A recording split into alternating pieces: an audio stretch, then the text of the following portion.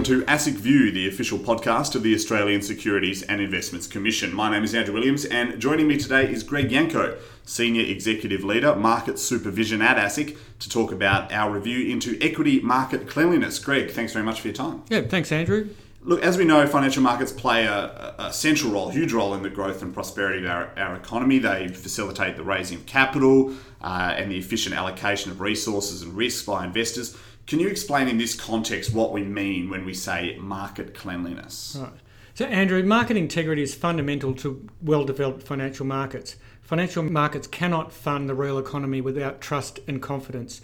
And market cleanliness measures a broad level of market integrity with a focus on possible insider trading and information leakage ahead of material price-sensitive announcements. And where does the term originally come from? It originally comes from the UK Financial Conduct Authority, who developed this traditional measure of market cleanliness. And how is this market cleanliness report that ASIC's done, how is it put together, and how do you measure market cleanliness? So the ASIC Market Cleanliness Report was put together by the Market Surveillance team, leveraging our enhanced surveillance system and data. The team reviewed existing work in the international regulatory space and built upon that work in developing their methodology.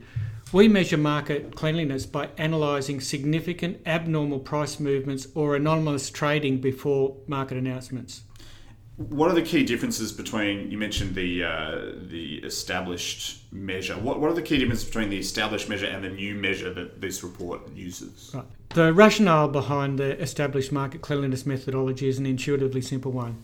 It is assumed that in an efficient, clean market, security prices react instantaneously to price announcements. Significant and abnormal price reactions ahead of an announcement may signify information leakage and be indicative of an unclean market. Given the reliance on pre-announcement price movements, the established market cleanliness measure calculated using this methodology should be interpreted in the context of its limitations.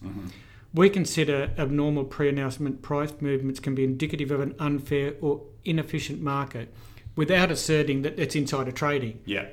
And that all such movements are a result of insider trading. Exactly. In our report, we developed an innovative new market cleanliness measure that's independent of the established measure and removes reliance on abnormal pre-announcement price movements as a proxy for possible information leakage or insider trading. Right. The new measure, which is based on our market surveillance activity and has been made possible by recent enhancements to the surveillance data through our market analysis and intelligence system, which we call MAI, and this allows identification of the individual origin of client orders. So really, it's accounts. Yeah.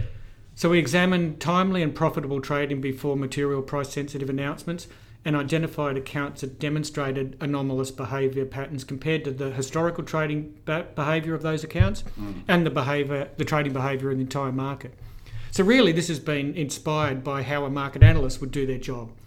And they would screen for suspected insider trading, and instead of relying on price impact of possible suspicious trading, we look at the anomalous trading itself. Right. Market cleanliness measures are then constructed by looking at the percentage of accounts that demonstrate anomalous trading behaviours and the percentage of volume they traded.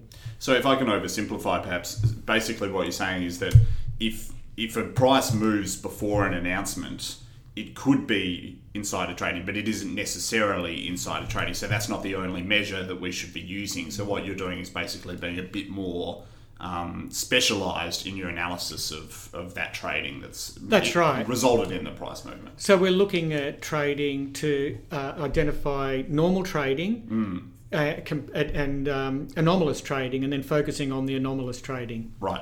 So what were the overall findings using these measures? What were the overall findings of the report? So we looked from November 2005 to 2015 using the traditional method. We've only got the new data for a bit over a year. Yep. And based on that, we found that overall market cleanliness has improved, so markets are getting cleaner. And based on the new measure, which we looked at the period from the 1st of November 2014 to the 31st of October 2015, we found that 95% of material announcements exhibited, or trading around those announcements exhibited no or very minor levels of anomalous trading. Right. So were there any concerns raised by the report? That all sounds like mostly pretty good news. Was there anything the report brought up to be concerned about? Not really. The main thing being that we think what we're looking at is trending in market cleanliness. Yeah. However, I guess what we did find is that some sectors, it's different between different sectors. Mm-hmm. So consumer discretionary and consumer staple sectors seem to be the cleanest. Yep. And utilities and materials seem to be the less clean markets, but these are marginal around the margin. We also found that larger capitalisation stocks seem to be in the cleaner end of the spectrum compared to the lower capitalisation. Mm-hmm. And when we're looking at the types of announcements, we found that where the announcements around mergers and acquisition, the trading around them seemed to be the cleaner than the other sorts of material price-sensitive announcements. Was that mostly consistent with what sort of you and your team were kind of aware of on an anecdotal basis? Yeah, look, I think this is all supported by what we see generally looking at the market every day. Yeah, and moving forward, how is ASIC going to continue to monitor this market cleanliness? Well, in a few ways, we will continue this work. So now that we've built the system to be able to produce these reports, we can keep looking at how market cleanliness is developing over a much longer period of time using new measure. Yep. And we also find that it does correlate quite well with the traditional method, so we'll continue to do that as well. We can also drill down to those accounts that we've identified that have anomalous trading behaviour, and we can look at this as really being another tool to support the strategic priority of ensuring fair and efficient financial markets. Greg, thanks so much for your time. No worries, Andrew. You can check out both the report and the media release relating to the report on asic.gov.au. Go to asic.podbean.com to find the rest of our podcast. We'll have a new episode very shortly.